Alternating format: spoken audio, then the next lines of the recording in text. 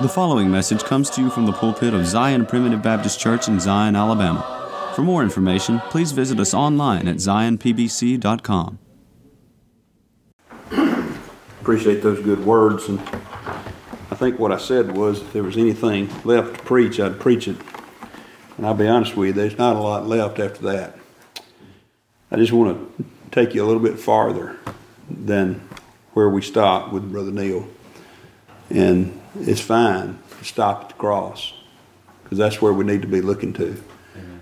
And it's important that we understand that the pivotal event in history, and I mean not just written, I mean all of history from the creation, beginning of time till now, and till the end of time, is the cross of Calvary.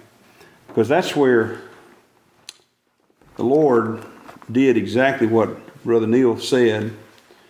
And if you continue reading in the second chapter of Hosea, over in the 14th verse, after talking about all of the problems and the judgments that are coming upon Israel because of her whoredoms, because of her spiritual adultery, there's going to be a time, he says, when therefore, behold, I will allure her and bring her into the wilderness and speak comfortably unto her.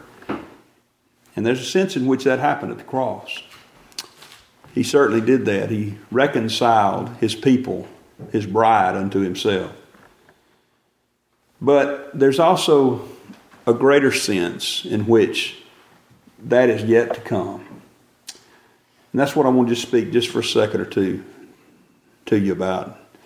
Because you see, everything that Brother Neil told us, everything that the Lord has done for his people, everything that he did to reconcile us, brings us to the point where it says in verse 16, "It shall be at that day, saith the Lord, that thou shalt call me Ishi, and shalt call me no more Baali."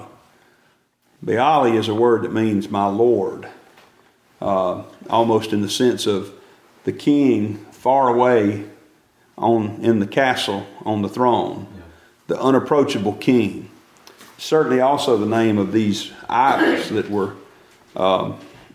were being worshipped. But in this sense, I believe he's making a comparison between where we are now and where we'll be one day, because the word Ishi means my husband. My husband. Now Sarah called Abraham Lord. And since my wife's not here, I'm just going to remind you women to call your husbands Lord. I'm just kidding. I'm not actually doing it. She called him Lord in the sense of submitting to him and being submissive to him as a wife should in a godly way. Okay. But you know what? He wasn't Lord off over there in the tent on the other side of the compound, and she could never approach unto him. She had conversations with him. She talked with him. She prompted him from time to time to do things that he shouldn't do. I mean, the incident with Hagar till it comes to mind. But the point is, she had fellowship directly, face to face with him. Now, God is today our very present help in time of need. He's here. I felt him this morning. I feel him tonight. I feel him when we get together here. And I experience a fellowship with him like when we're singing that song. And I can imagine and envision being wrapped in his embrace.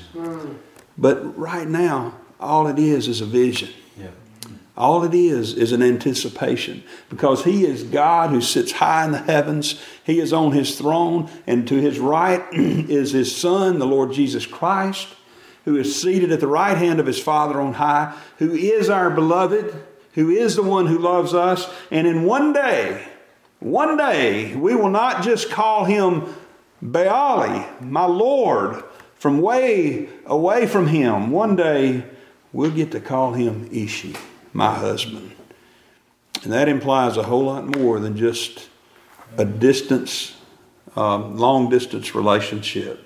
So that's what we've got with the Lord. We got a long distance relationship. Now, again, don't misunderstand what I'm saying. He's right here in our hearts. I felt him today. I feel him now. I'm sure you can. And from time to time, I feel him greater than at other times. But I can't lay my head on Jesus' breast as the beloved Apostle John did. But in the Song of Solomon, a few weeks ago, some of you that were here recall, I preached on seeing him through the lattice. Seeing him through the lattice. And we talked about the things he's doing for us right now. We know who he is. We know what he is. And we know something about what he's doing. And there are times, we read in chapter 2 and verse 9, how that he standeth behind our wall. He looketh forth at the windows, showing himself through the lattice. And that's what I feel like he does every Sunday when we come here to this place. He just it's like those blinds on the windows. It's like you can see him peeking through the blinds at us, looking down through, and we see the vision of him. But I just want to read this to you as we kind of bring this to a close. In verse 10 of that, he says, My beloved spake, and said unto me, Rise up, my love, my fair one, and come away. For lo, the winter is past, the rain is over and gone, the flowers appear on the earth, the time of the singing of birds is come, the voice of the turtle is heard in our land. The fig tree putteth forth her green figs, the vines with the tender grape give a good smell. Arise, my love, my fair one, and come away. Now there is a real sense in which he does this every day to us in some way, and certainly every Lord's Day, every Sunday, when we experience this fellowship and the messages like we've heard and the time when we hear this Word of God proclaimed. But I believe, beloved, like many things in the Word of God, this is a foreshadowing of something even greater.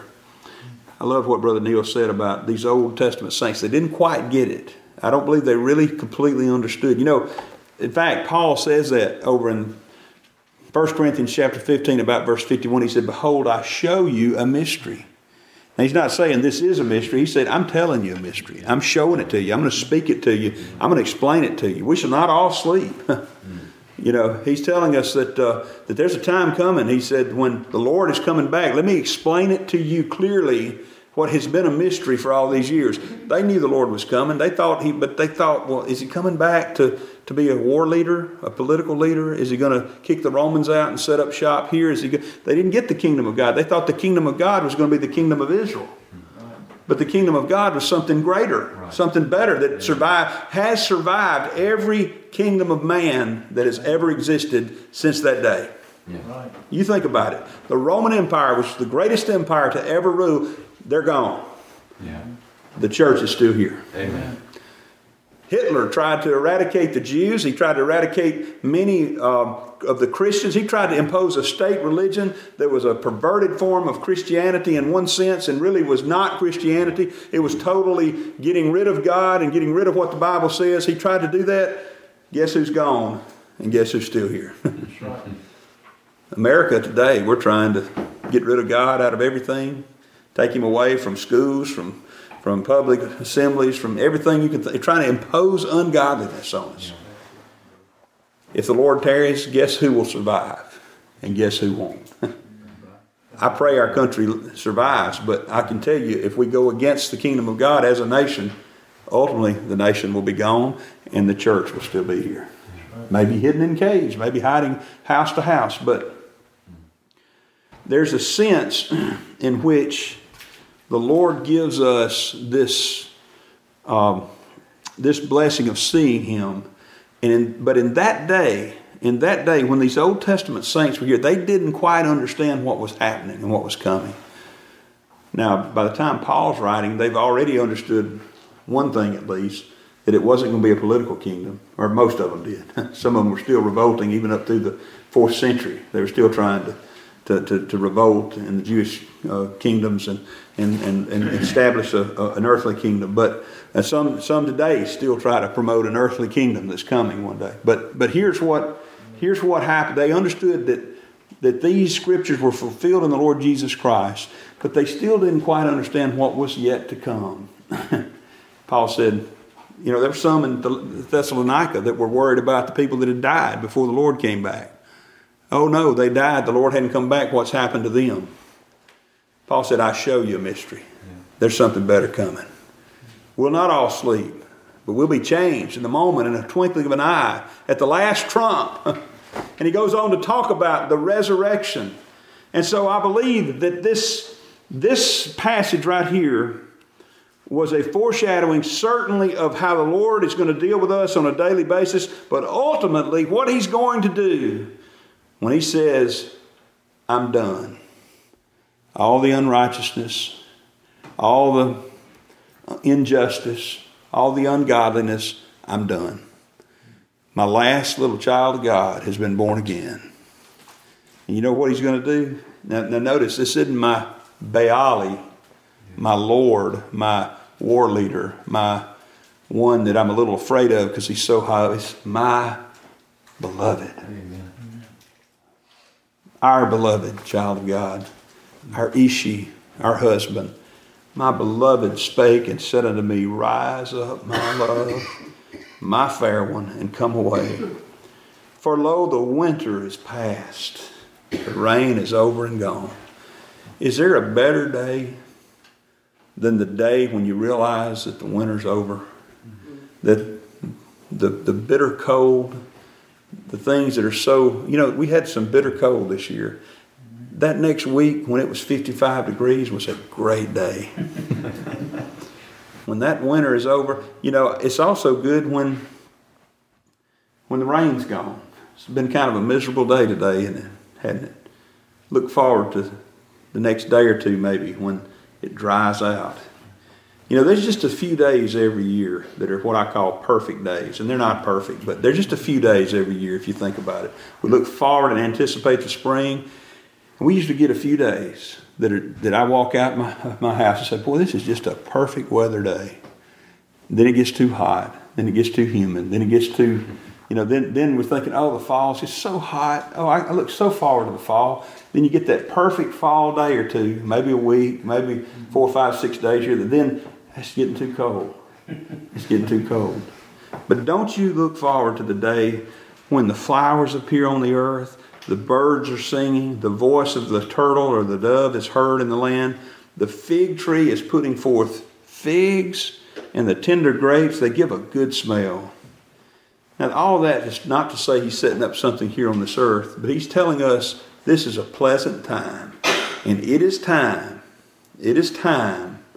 for all the injustice, all the sin curse, all the problems, all the cancer, all the Parkinson's, all the diabetes, all the murder, all the rape, all the children being abused, everything like that. I'm going to set it right. Amen. I'm going to set it right. I'm done. And listen, some of that's in us. Yeah, that's right. Some of that sin's in us. All the lust of the flesh and the lust of the eyes and the pride of life. I'm done with it. I'm going to take it away.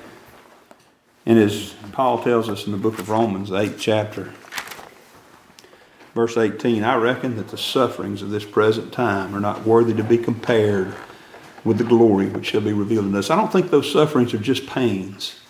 I think it's the suffering with sin. I think it's the struggle that we have daily with the old man versus the new man. Because look, for the earnest expectation of the creature, what's the creature? That's created within us. That's that new birth that's called that new creature within us. Waiteth for the manifestation of the sons of God. That which is to be revealed is what manifestation means. We are waiting within our hearts and within our souls for that which is to be revealed of the sons of God. For the creature, that is that which is within us, was made subject to vanity, or emptiness, not willingly, but by reason of him who has subjected the same in hope. In other words, we weren't born again on our own efforts. We were subjected to this emptiness by him who has subjected this same creature in hope, because the creature itself shall also be delivered from the bondage of corruption into the glorious liberty of the children of God. Verse 19 tells us we're waiting for the day when we're satisfied with ourselves.